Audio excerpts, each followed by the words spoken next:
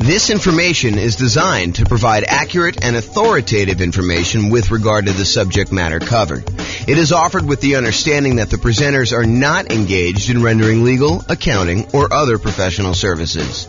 If legal advice or other expert advice is required, the services of a competent professional should be sought.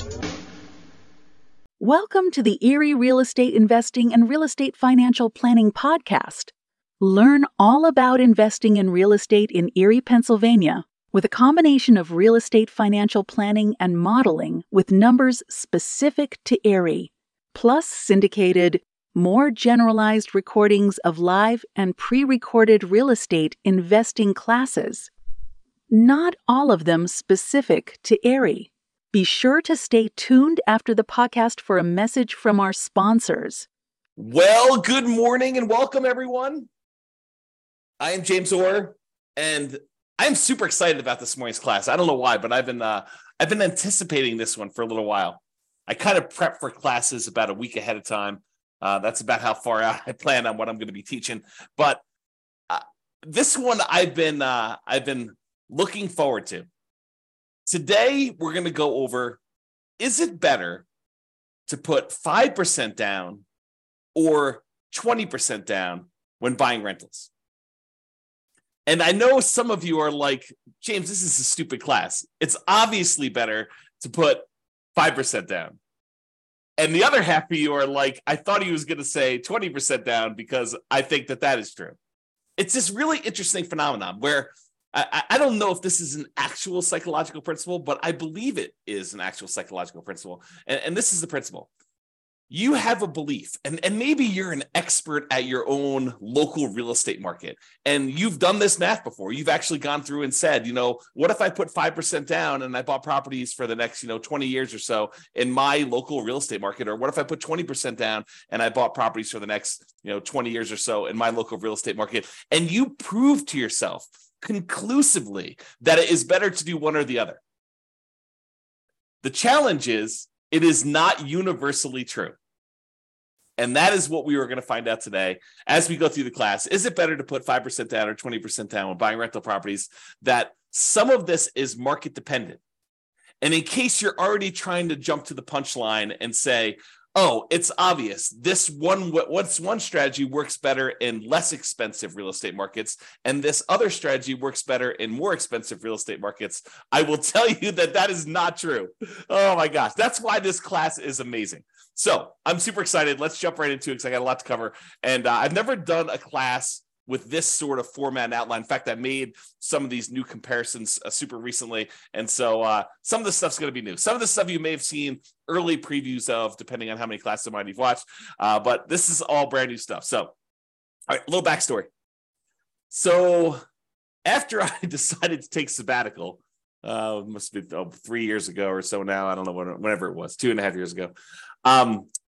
I started thinking to myself, you know what I'd like to do? I wrote this real estate financial planning software, and it allows me to do these modeling of investing strategies where I could say, what if I decide to buy properties this way? Or what if I decide to pay off properties early this way? Or what if interest rates change, or rents are higher than they thought they were going to be, or rents are going up faster or slower, or prices are going up faster or slower? All these different variations I could do modeling for. But I started thinking to myself, what if I did modeling for the top 300 U.S. cities?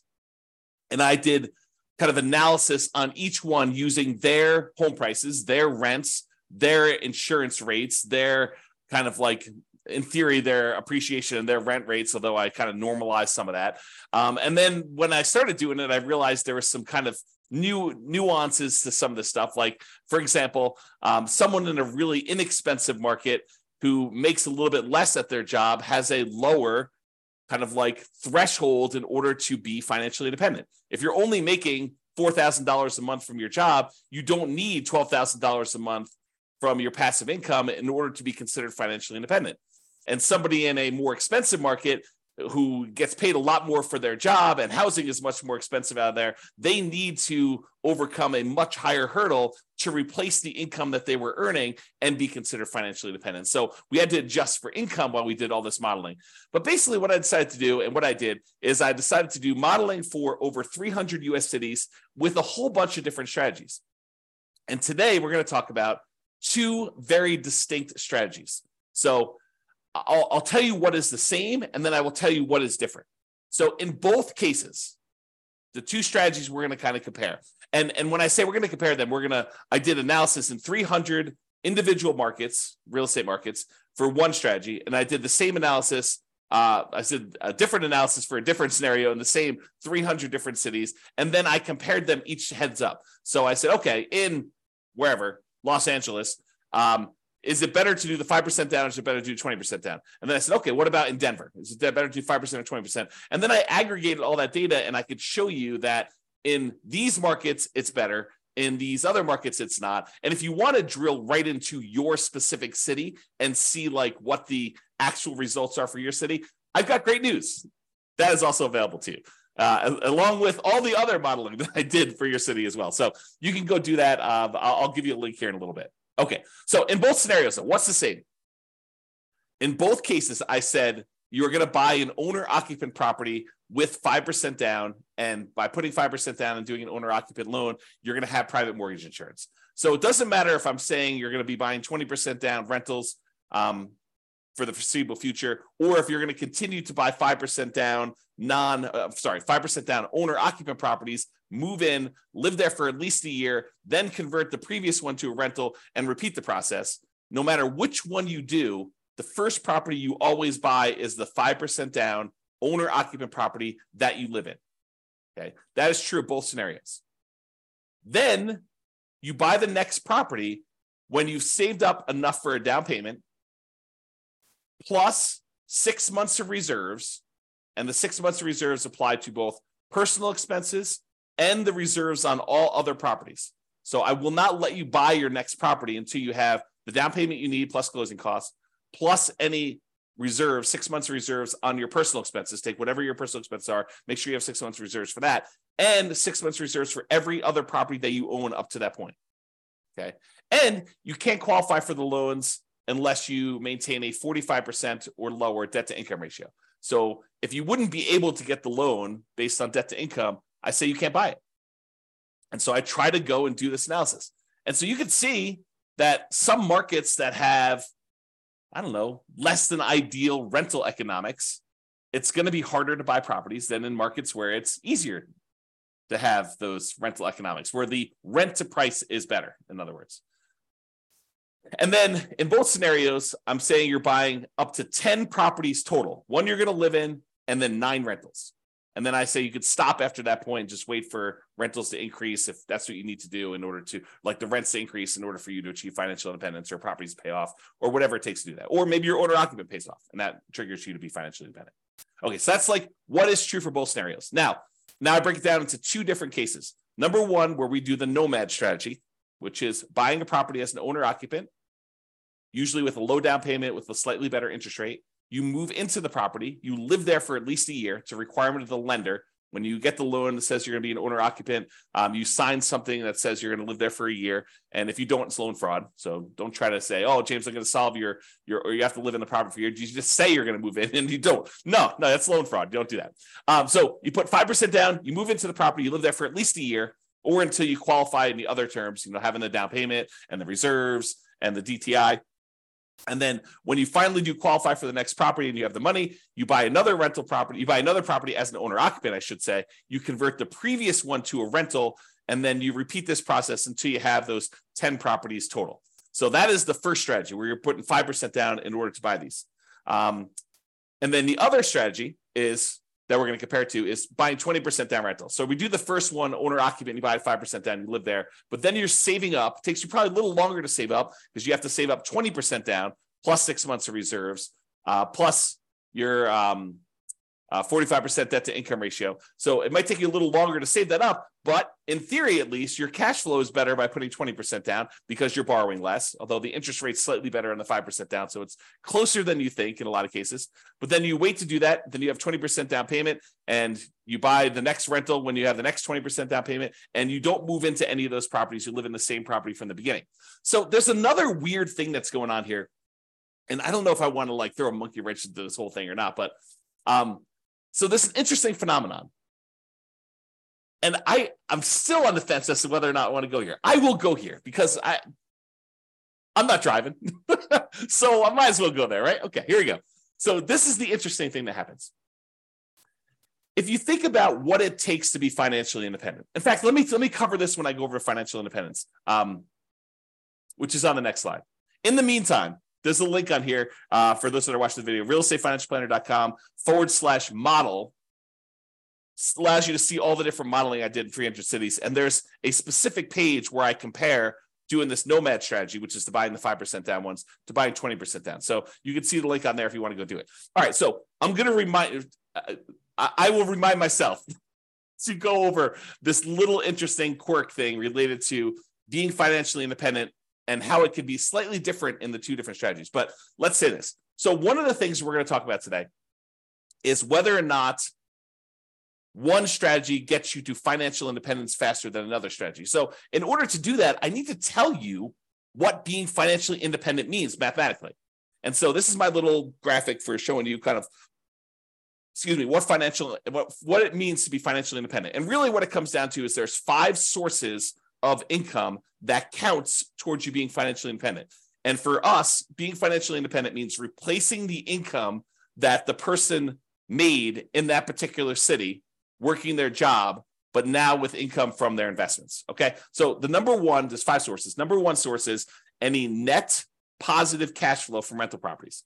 This is the cash flow after all of your expenses. So all the income from the rental properties, rent, and anything else you have. If you had laundry income or rent from a garage that you were renting out or an RV space that you rented out that you were getting some extra cash flow from or anything like that, or all the income coming in from the rental property minus all the expenses, including vacancy, the principal and interest on the loan, any taxes, PMI, if you've got PMI, private mortgage insurance, any type of insurance payment on the property, any maintenance, any management on the property. All of those are expenses. So the difference between all of the income and all the expenses is your net positive cash flow. That contributes toward whether or not you are financially independent. That net positive cash flow number, if that exceeds how much you are making from your job, then you're financially independent. I assume you quit your job and you can go on from there. So that's kind of like the trigger for that. So that is one of 5 sources. So that source, plus if you happen to have any extra money invested outside of the rental properties, like anything invested in stocks or bonds, or if you are making hard money loans as a hard money lender yourself, any money that you have outside of the equity in your properties, as an example, that you have invested in these things like stocks, bonds, loans as a lender, or whatever else you've got going on there, times a yearly safe withdrawal rate. If you remember the Trinity study or the 4% rule, if you've heard of that, any money that you have invested times this 4% rule, that would also count towards you being financially independent. So let's say hypothetically, you never get to the point where you qualify with a 45% debt to income ratio and you end up with this big pile of money. Well, the pile of money still counts towards you being financially independent.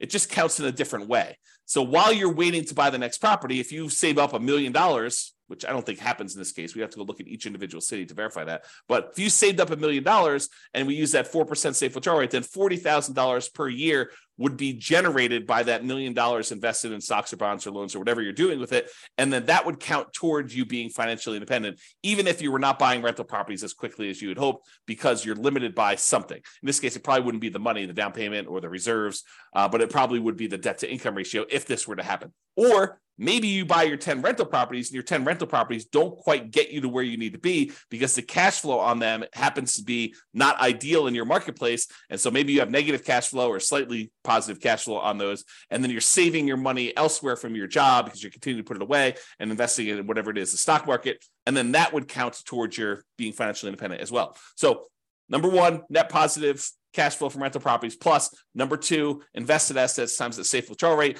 And then there's 3 other sources of passive income that I kind of count. If you get to the point where the person is over 65, you could get Social Security, and your Social Security payments would count towards you being financially independent. Or if you bought any annuities, which in this modeling, I did no annuities at all. So if you had annuities, though, those would count towards you being financially independent. And number 5, if you had a pension from your job, that would count towards you being financially independent. But for our modeling, it's primarily going to be number 1 and number 2, that net positive cash flow and any money you have invested at a safe withdrawal rate. Okay. So that is financial independence. Now, I'm going to talk to you about something else. So here's the interesting thing. Imagine for a minute that you're making $10,000 a month from your job. And so your criteria for being financially independent is now $10,000 a month. And that includes you paying either rent on a property you're living in, or if you happen to buy a house and you're paying a mortgage on it, the mortgage payment on the property that you're living in. Because in order for you to kind of maintain your lifestyle in retirement, you need to have that mortgage payment that for the property you're renting and living in yourself, or the mortgage payments, did I say mortgage payment? The rent you're paying on the property that you're renting and living in yourself, or the mortgage payment on the property that you bought and you're living in. But what happens when you finally get to the point where the property that you bought is paid off and you no longer have a mortgage payment? You no longer need the $10,000 a month that you were making at your job, because now the mortgage is paid off and you don't need to make that whatever your mortgage payment number was. Let's call it $2,000. So before, all of your expenses, taxes, your insurance on your car, your health insurance, your food costs, all your entertainment costs, any car payments you have, any car maintenance you have, any gym memberships, any Netflix subscriptions, like all the stuff that you'd have to pay, including your housing and everything else in there, might have equaled about $10,000 while you're working, plus some savings. In this case, once your house gets paid off and you no longer have a mortgage payment, the amount you need drops from $10,000 a month to $8,000 a month, as an example, because you no longer have that $2,000 a month mortgage payment. So now the threshold for you to be considered financially independent has dropped. Why do I bring this to your attention? I do the calculation this way, by the way. So, and you could toggle it on and off. If you're like, I don't like the way you do that calculation, if you were running the software yourself, you could say, do reduce the threshold for being financially independent by the mortgage amount when their mortgage gets paid off, or do not, don't adjust this automatically. But I do adjust it in the modeling I'm doing. So why am I even telling you this? Why is it important? It's important because the two different strategies are very different in how this comes into play. So when you're doing the nomad strategy and you're buying a property with 5% down, you're moving in there, you're living there for a year, and then you're converting that property to a rental when you buy the next one, the owner-occupant property is a year later. And when you do it again, you keep moving that year out that you buy your next owner-occupant property. So imagine you could do this in 10 years where you had enough money saved up and you're able to acquire the properties where you're able to do this in 10 years. Well, when does your mortgage get paid off when you do the nomad strategy? Well, unless you're making extra mortgage payments toward this property, the soonest it could be paid off is it takes you 10 years to acquire all the properties, and then that last one you're living in is a 30-year mortgage. So the soonest you could expect your mortgage to be paid off is 40 years. The 10 years where you acquired the 10 properties, but the last one is the one you moved into, and that's the one you're waiting to get paid off, because then you no longer have a mortgage on the property you're living in. So the soonest it could happen is 40 years. That's not true with the 20% down model, because the one that we live in with the 20% model is the first one we bought. So the soonest you could have a paid off mortgage in the first one is actually 30 years later. And this may come into play. If we don't quite have enough, if we're getting really, really close, but we don't quite have enough, maybe the reason why the one with 20% down becomes financially independent earlier is because their mortgage gets paid off, and then their threshold to be considered financially independent drops a little bit by whatever that mortgage payment was. And so that may move them over the edge and may bump them up. And we may see that in the data. Okay. So now that I've got off on a tangent, let's talk about some of the other assumptions. So I think I talked a little bit about this, but I'll cover them all just to make sure I cover them. So each city's modeling uses that city's median home prices and estimated rents on those properties. So I didn't go pick a specific property, and I didn't go pick this amazing deal that you could only get once every 15 years in that city. What I did is I said, look, what's the median home price there? And let's start sort of there. I don't want to be buying the absolute cheapest stuff on the market. That's kind of silly. I don't want to be buying the most expensive stuff on the market. So let's sort of pick the median most price of houses out there. And as soon as I tell you this, some of you are like, that's ridiculous. That's a ridiculous assumption for you to go use a median home price and estimated rents. I never am buying the median home price as an investment in that marketplace. And I would agree with you. I would say to you, I think that's true for a lot of folks. And so our modeling is sort of like a baseline for how this city might do. you should expect to pick better properties that are probably a little bit lower than the median and that have really good price to rent ratios. So it should improve from here. This is sort of like if you did this and you didn't do it amazingly well. As kind of a starting point. And I do other modeling where I say, look, we're going to buy 10% discount from the median. And I'll probably do some additional modeling where we do even more distinctions about doing that. And we apply some of the 88 strategies to improve cash flow in order to improve on that. So on all these models that I did not apply any of the 88 strategies we have to improve cash flow on these. So these are not like optimized plans. They're sort of like baseline, doing the median, doing what a typical rent might be on a median price property, which may not be ideal. I grant you that. Okay. The next assumption, the job income does vary based on the city. We don't assume that someone living in Los Angeles earns the same as someone living in Mobile, Alabama. We just don't do it because it's not reality. Most people getting jobs in Los Angeles are going to have a higher wage than someone living in Mobile, and the properties are more expensive in Los Angeles than they are in Mobile, and so they really do need that to be able to qualify. So the job income varies based on them being able to afford a property in that marketplace. I say, look, you need to have the same income in order to be able to qualify for a loan. Otherwise, there may be cities where I say they're making $10,000 a month, but $10,000 isn't enough to qualify to even buy a median property ever.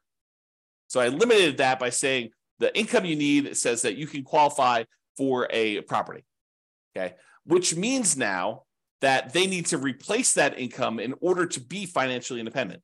So because I gave them the boost of have a higher income to be able to afford to buy a property, now I say you gotta actually meet that threshold in order to be considered financially independent. So cities that have higher income also need more passive income, more investment income, more rental income to be considered financially independent, in case I was not clear about that. And we assume, the other assumption we have, is we assume that everyone starts with just enough money in down payment to buy that 5% down owner-occupant property with closing costs, which I assume to be 7% of the price of properties in their marketplace with a minimum of $10K. So if your market happens to be really, really inexpensive, where that would have been less than $10,000, I said never go below $10K. Everyone got at least $10,000. In markets where it's much more expensive to buy a property, those guys get an advantage of having a little bit saved up to be able to buy that first owner-occupant property with 7% of the price of properties in that marketplace, the median price of properties in the marketplace, as savings to start with, plus which means it's 5% down plus some closing cost money. And then interest rates are, as of right now, 6.5% for owner-occupant purchases with 5% down, plus a separate PMI, and 7% for non-owner-occupant 20% down purchases with no PMI. So I do penalize non-owner-occupant loans, which is the reality. So if you were going to go get an owner-occupant loan with 5% down, you'd be paying about 6.5 in our marketplace, a little bit higher, a little bit less, depending on when you time it. And I will change this over time and rerun the analysis. And then the non-owner-occupant guys are paying 7% for the 20% down, and they do not have PMI.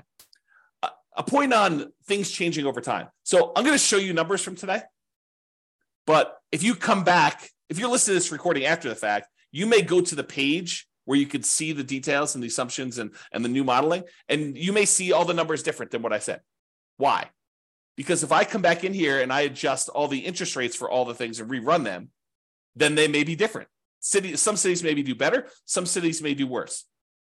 Or if you come to me afterward, you said, hey, James, I saw your presentation, and I'm going to ask you to do this for me at the end, but hey, I saw your presentation. I happen to live in Atlanta, and I've improved numbers for you using Atlanta, not ones where it's like I'm doing an amazing job and I'm able to get these like once in a lifetime deals, but deals that people can consistently buy in Atlanta. And it's not the median price, and it's not the rent you might expect to get on the median price house there. It is 25% below median or 20% below median, whatever your numbers happen to be. And these are better estimates of insurance and better estimates of taxes. And so I can go ahead and give you better numbers for Atlanta. And so the Atlanta numbers may also change, which could change my numbers for like what percentage of these do better and what percentage, how much better they do. And so if you happen to be in a city and you have improved numbers for me, reach out. let's improve the numbers. We'll improve the modeling, and I'll redo all of the modeling for that city. So you tell me the new numbers, and it goes, I basically have a database, and then it reruns all the data from the database and creates all the comparison models for everything. We can do that for a city, okay? And one of my last assumptions is I did model this out for 100 years. And you might say to me, James, come on, 100 years? Why are you doing 100 years? Well, I was doing 60 years because I thought that was a much more reasonable time frame. But then some things were happening where people were not becoming financially independent in that 60-year period. And I thought to myself, well, what if it was at 60 years and 1 month that they became financially independent? So I was like, well, I'll just extend that a little bit. Maybe I'll do 65 years. And eventually I got to the point where I kept doing that. And I was like, why don't I just do 100 years and see who becomes financially independent in 100 years? Yeah, if it gets really, really far out, it's probably not going to be realistic to think about somebody becoming financially independent 92 years out. But I do run it that far out so that you could see what happens as an example. Okay. Now, if you want to see all the details of what I'm talking about, if you go to realestatefinancialplanner.com/model, you can either pick from a whole list of comparisons, what's better, 5% down, 20% down, which is what we're doing here, or 20% down versus 25% down, or paying PMI up front versus not paying, hiring a property manager versus not hiring a property manager. So there's all these different kind of comparisons I'm doing on there. Or pick your specific city and drill down into all the different modeling I did for your specific city. You can do that. Go to realestatefinancialplanner.com/model and you can see that. Now, I have to warn you, I sometimes wonder if I should lock down this analysis and make it only for clients. Right now, it's all open, but there may be a point in the future where I lock it down. And I say, look, doing this modeling, the people that are supporting us financially, maybe I should reward them with some extra stuff. And so that may change in the future. As of right now, it's completely open. All right, with that being said, let's jump right into the data. So there's primarily two things I'm going to be looking at. Although I do look at some other things like risk too, which is fascinating. Like certain strategies, they may be faster, they may give you a higher net worth, but they're riskier, and you may not want that extra level of risk, which totally fascinating subject. Might have to do some deep dives on that. All right, so the two primary ones I'm going to discuss, though, two primary measuring metrics, the kind of things I want to measure here are how fast they get to financial independence, how fast they are, the passive income they've got coming in from the rental properties, and any money they've invested times the safe withdrawal rate, or any of those other passive incomes like annuities, Social Security, or pensions. Like how fast do those get them to the point where it replaces their income? And secondly, net worth. Because you may say, look, I didn't technically get to financial independence, but after 50 years, I have $14 million in net worth. I can live off that. I may be dipping in more than the 4% safe withdrawal rate, and maybe my cash flow from rental properties wasn't good enough, but I could just sell the rentals, take all the money and do that, which leads me to another comment about this. I am not doing any optimization. There are strategies where you buy more properties than you need, and you sell off some of them to pay off the remaining to improve your cash flow enough where that will trigger you being financially independent. I did not do that here. And that is a legit strategy for doing this. Or there are some strategies where you buy enough rental properties where eventually you get to the point where the equity in the properties, after all your expenses selling them, could be sold, invested in something like stock market, and use a 4% safe withdrawal rate, and that would trigger you being financially independent.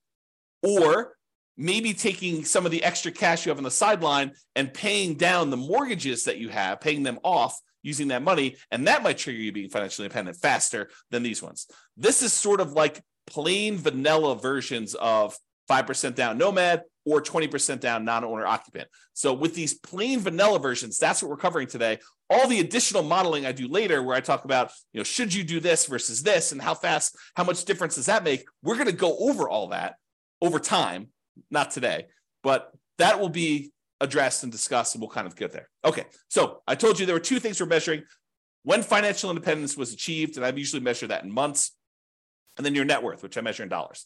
So let's jump into it. In the baseline nomad model, which is putting 5% down, 17 of those did not technically achieve financial independence in that 100-year period, but they still had significant net worth. But 17 of the 300, I think there's 305 but it's just over 300 U.S. cities. So 17 out of the 300 or so that we have there never technically achieved financial independence. They have significant net worth, but they didn't achieve financial independence. In the 20% down group, of all the analysis we did for the 20% down group, 22 of those didn't achieve financial independence in that 100-year period. Again, they had significant net worth as well, but there were a certain number that just never quite got there. Rough markets where it's really hard to make rental properties work.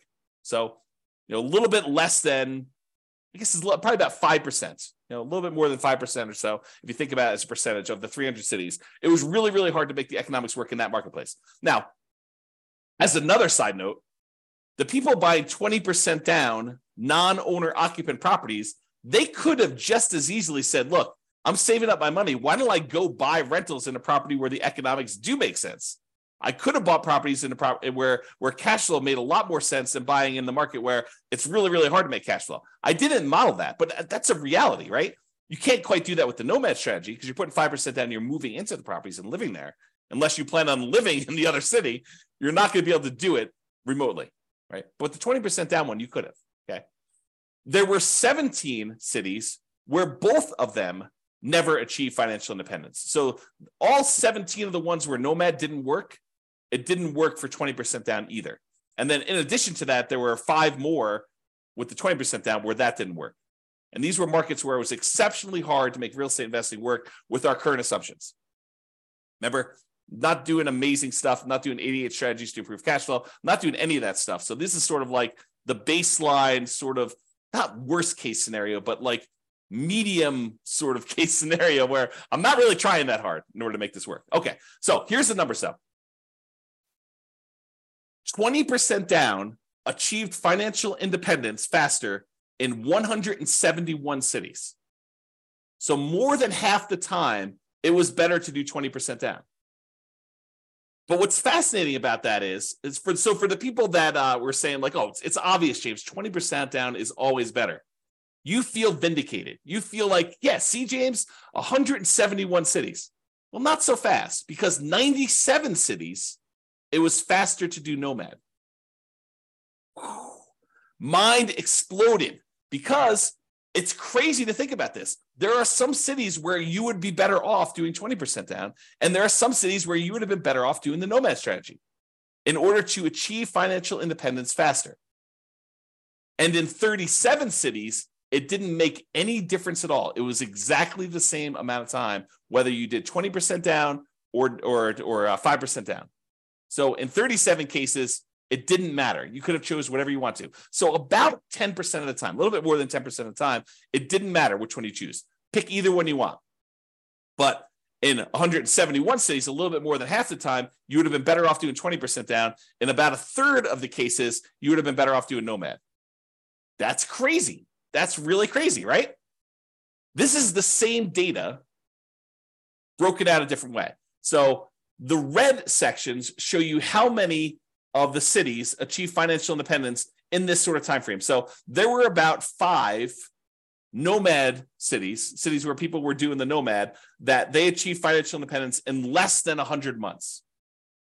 Only took them about 100 months to be financially independent doing the nomad strategy in that particular city, which is crazy. But there's only 5 cities like that. There were about, I don't know, whatever this is, 13 cities where it took just over 100 months, probably in the 100 to 150 months. And then there were 15 cities where it was in that, I don't know, 130 to 160, 130 months to 160 months. So about 10 years to whatever that is, 14 years, somewhere in that ballpark for doing that.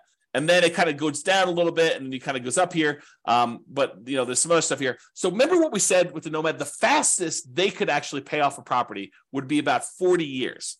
40 years is about 480 months, if my math is right. And so we do see a little bump up here with some cities that could be financially independent there. And maybe some of them took a little longer than that, exactly 10 years to acquire the property. So we do see a little bump up for the nomad ones here, where we see a larger number of them being financially independent just after that kind of like 40-year period, which we'd expect.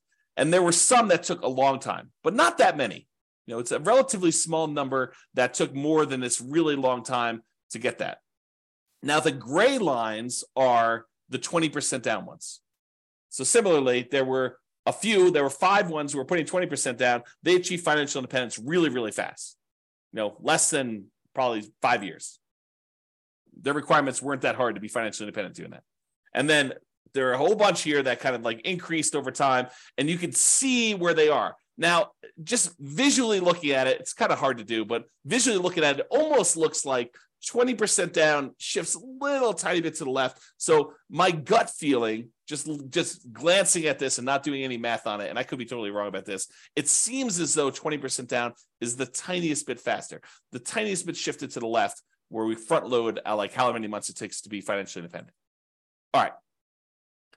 Now, before, remember I asked you, you're like, so James, it's obvious it's the more expensive cities that are the ones where it's harder to be financially independent. And so those are the ones where it's better to do whatever strategy you think is true, right?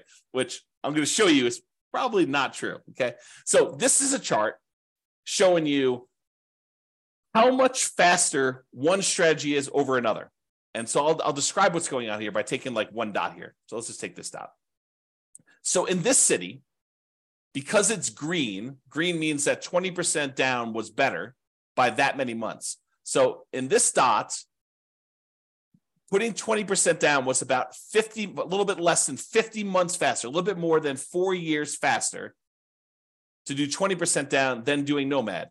And that is a city where the home prices are about $400,000, because this shows you how expensive the properties were in that market at the start. So the dots that are over here are expensive markets. The dots that are over here are less expensive markets. And if they're green, it means that 20% down was better by that number of months. In most cases, it's going to be less than 4 years difference. Well, 4 years faster, because this is the 50-month range. So 20% down was less than 4 years faster in most of these dots. Versus over here, where the dots are red, that means that Nomad was faster by this number of months. In this case, right here, this is about, 70 months faster. So in a market that was a little bit less than $250,000 properties, Nomad was about, 7 years or so faster. Seems like, whoops, I clicked on the button. And so you got to get a feel. And then these gray dots are on the zero line where those are exactly the same. Now, if you said, it's because they're all in really expensive markets, that's why 20% down is all better, we would expect to see a whole bunch of green dots over here with expensive markets. And if you said, hey, Nomad is better in really expensive markets, those show up over here, we'd expect the dots to be over here for doing that. But as you can kind of see, most of these things are clustered where they're relatively evenly distributed by price. There's not like all of them are on one side of the line or all of them on the other side of the line based on a certain price being there. And so you could see it's relatively even. It's not a price sort of thing in that marketplace. Now, I will point out one thing, though. There are times when Nomad is a lot faster, a lot of number of months difference, where most of the time the 20% down, well, it may be faster. It's not that much faster, less than 4 years. You can kind of see that. All right. But there are times when Nomad is significantly faster. And so you might want to consider that when you're thinking about which strategy to use as well. Okay. All right. So we talked about speed to get to financial independence. Now let's talk about net worth. So as far as net worth goes, you have a higher net worth. I picked 40 years in the future as an arbitrary stopping point. So this is the net worth at year 40. 40 years in the future from when you start, you have a higher net worth, starting with the same exact amount of money, by the way. Everyone starts the same money. Everyone starts with the same earning power in that city. So I'm comparing the same city to the same city. So we're saying that a higher net worth is a comparison between the same city, Atlanta to Atlanta, LA to LA, Denver to Denver. Like we're comparing the same city to the same city. We're not comparing one city to another. So in that case, 103 of the cities, you would have had a higher net worth doing the Nomad model than doing 20% down. So about a third of the time, you would have a higher net worth being a Nomad at year 40 than doing 20% down. In about 189 of the cities, you would have a higher net worth putting 20% down than doing Nomad. So squint really hard. It's like a third of the time better for Nomad, 2/3 of the time better for 20%. And honestly, 13 cities, you didn't have a difference where net worth was essentially the same. Okay. And we'll go over some of these numbers here a little bit better. Oh, I want to also point out that when I talk about these net worth numbers, you're going to hear some numbers here in a minute about like, they have $11 million or something like that. Realize that's $11 million in 40 years in the future. And so it's an inflated dollar because there's inflation happening over that time. It's like having about 1/3 of that today. So if you want to say like, well, what is that in today's dollars? The general rule of thumb using a 3% inflation rate is we're going to see about 1/3 of that value 40 years in the future. So if it's $12 million 40 years from now, it's going to be about $4 million in today's dollars, if you think about that. All right. Remember we did that chart before where I told you how much longer it took to be financially independent? And I broke it out by showing you here's where it gets more expensive with the houses, and here are the least expensive, the less expensive houses. And the ones that were green were for one strategy, and the ones that were red for another strategy. We did the same chart, but now we're talking about the difference in net worth. And so the green ones are where Nomad has a higher net worth, and the red ones are where the 20% down has a higher net worth. And you can see there are times when the net worth is pretty significantly higher for some of these strategies. And you can see that because the red ones tend to cluster closer to the zero line, that means that the difference in net worth is slightly lower for a lot of these for 20% down. In other words, the amount of difference in net worth is probably less when 20% down wins, when 20% down is more. And with green, with the Nomad ones, sometimes the net worth is significantly better. There are some outliers where it's way, way, way better in terms of net worth for you to do Nomad than it was for you to do the other things. And there are some outliers over here too, but it seems like the green ones have more outliers to do that. The other thing to point out is this a pricing thing? Do we always see higher net worth as the price increases? I don't think so. Maybe the 20% down has a slightly skewed thing where they have some more stuff here with higher net worth. But overall, and maybe you could say the green ones are a little bit more effective in the lower price range because they kind of show up lower. But overall, I wouldn't say it's too extreme. Just glance at the data. Okay. All right.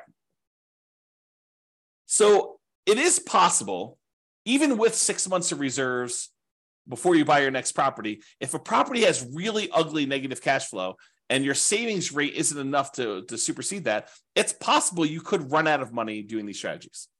And so there are 9 cities where you possibly run out of money doing this strategy when you're doing Nomad. And there are no times when you run out of money putting 20% down. So that's super interesting. But remember, we're not doing optimized plans. We're not, and you could just as easily set aside the negative cash flow you needed to do this. I didn't model it this way, and it's why they ran out of money. But you could set aside negative cash flow, and I didn't optimize it and improve cash flow. We didn't buy better type deals to do that. So it's something we could fake, and it's not that many, right? I mean, we're talking like 9 out of 305 cities or something like that, and 296 of the cities you did not run out of money, and it was basically there. Okay. And so if we did this in real life, we could probably get rid of these 9. But because I modeled them and I did just really, really fixed programmatic investing strategy, that's why you ran out of money. Okay. Oh, these are the ones that ran out of money and how much they ran out of money. And some of them were significant, which makes sense. If you're buying really ugly negative cash flow properties and you keep buying more of them, yeah, it's going to compound on itself and get ugly. So yeah, there's some of them that some of them were really small.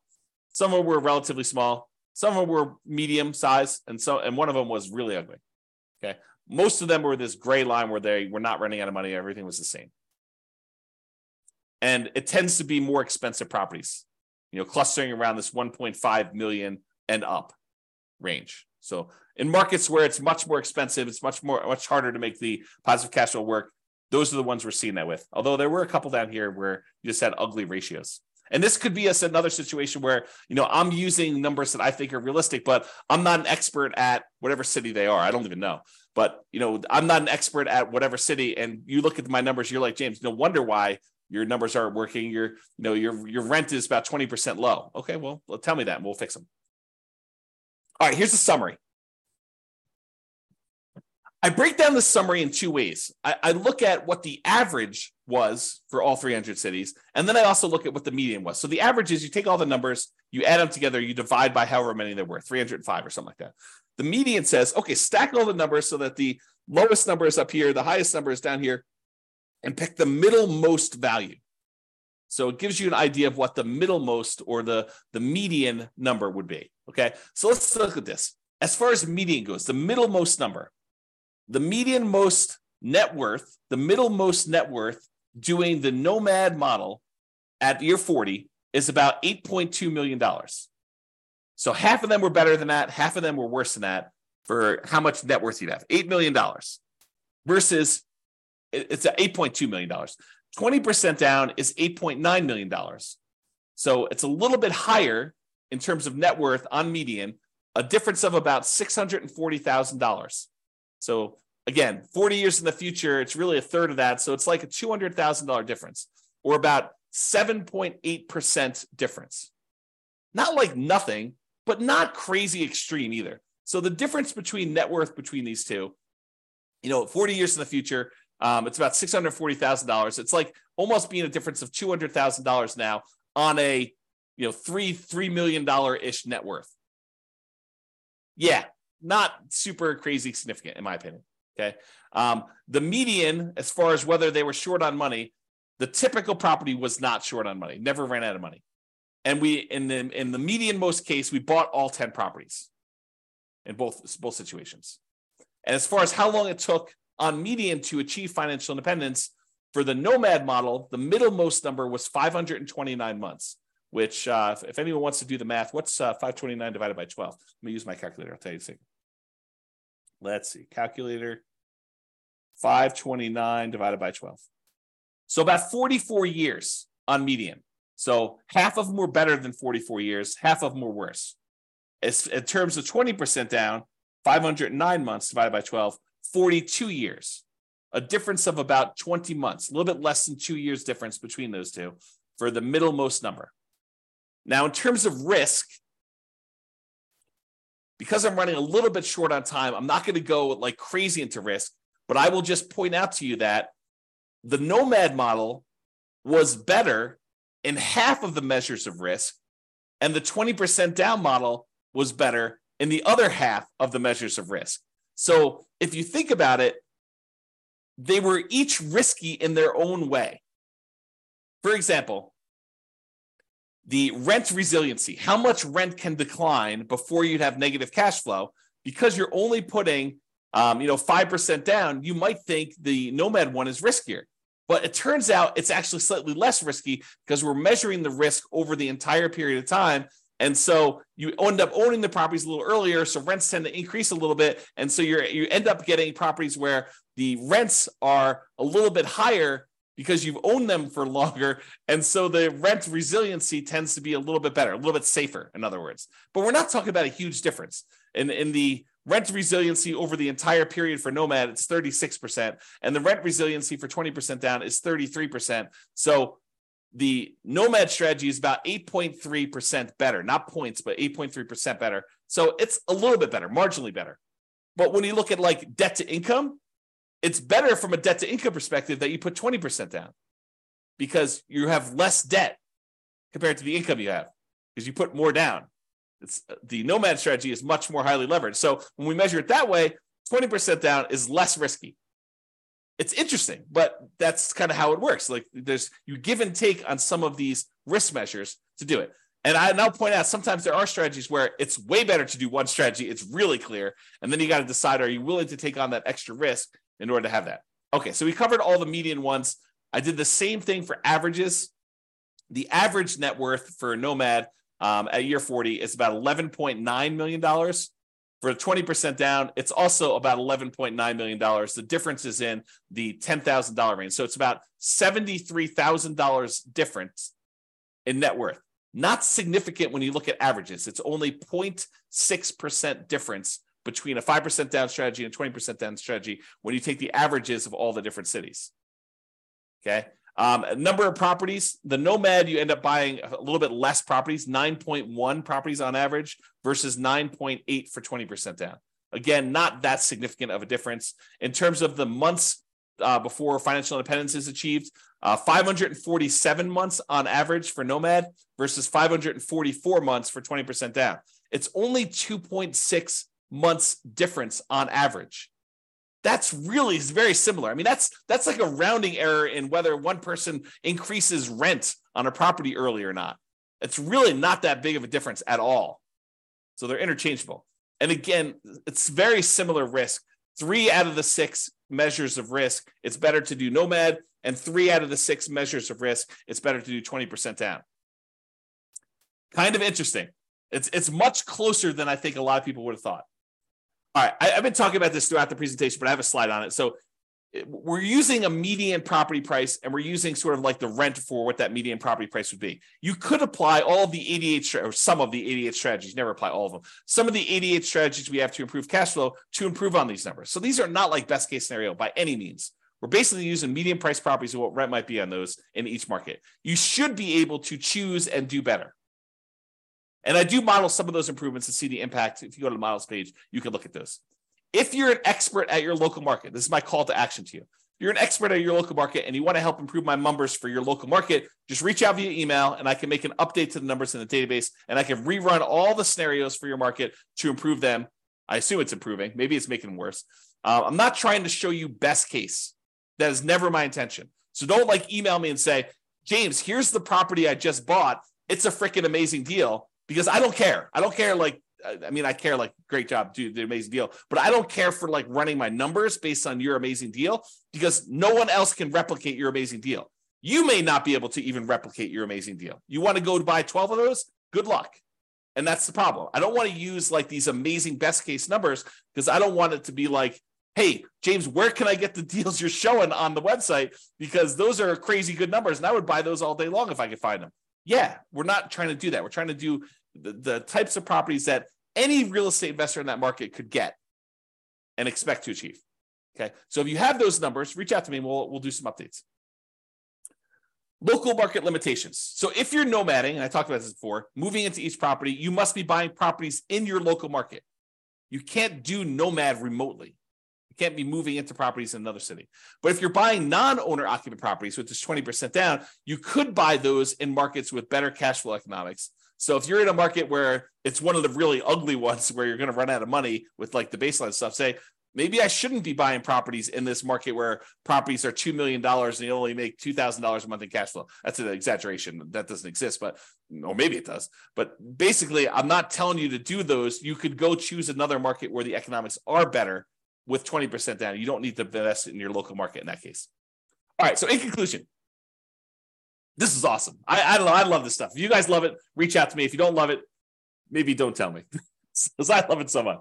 All right, so in conclusion, in our current market conditions, the price, the interest rates, the rents, in 300 plus U.S. markets using less than ideal median price to rent properties, putting 20% down is probably slightly better in terms of net worth and speed to financial independence. Not by a lot, though, right? That the market does matter, though. In some markets, nomad is faster, more profitable, and arguably better. So you can't automatically say X is better. I will tell you, I occasionally read or hear about something where someone makes these like statements of fact, like it's always better to put 25% down or 20% down, or it's always better to manage your properties yourself. I don't know. There's a lot of things in life that are not as like clear, clean cut, perfect lines. It's universally better in all situations. I think there's a lot of nuance. I think that's part of what I like about this class is it shows you that, hey, sometimes it's better to nomad. Sometimes it's better to do 20% down, and your market may have an impact on that. In terms of resiliency to market conditions over the entire 100-year modeling period, nomad is slightly less risky. We talked about that, the resiliency part. Although not shown in the presentation, nomad tends to shift risk earlier and becomes less risky later on. It doesn't show you this in this presentation, but as far as nomad goes, nomad tends to compress your risk into the earlier parts of your investing strategy and tends to make it less risky later on. In terms of measuring the risk associated with debt, it's split. In some ways, nomad is less risky, tends to have more liquidity, especially later on. But in terms of debt to net worth and debt to income, nomad is riskier because you're putting less down and you have more leverage. And you tend to have more months of reserves when putting 20% down. It's best if you look closer at your specific market and apply as many of the 88 cash flow improving strategies as practically possible to improve on your implementation. That is all I have for you. I hope you enjoyed this. I thought it was awesome. I enjoyed kind of doing classes like this. You probably should expect some more of these where I kind of compare lots of different strategies over time and we kind of deep dive in this. But in addition to that, go dive into your own specific market to see how this all plays out and look at the analysis. And if you need help with stuff like that, reach out to me via email. All right. That's all for now. This has been James Orr. Bye-bye for now. With home prices up, mortgage interest rates up, and rents up, but not quite enough to counteract the higher prices and interest rates. Cash flow on rental properties in Erie is harder than ever. Book a call with the Real Estate Financial Planner to apply our proprietary 88 strategies to improve cash flow on your rentals. See the show notes for a link to schedule your call and improve your cash flow today. If you're a real estate agent, lender, or professional in Erie that wants to help our real estate investor listeners, consider reaching out to learn about collaboration opportunities with this podcast. We'd love to add more value to our listeners by having you assist our investors buy, sell, and finance their real estate investments. See the show notes to schedule a call to discuss collaboration opportunities.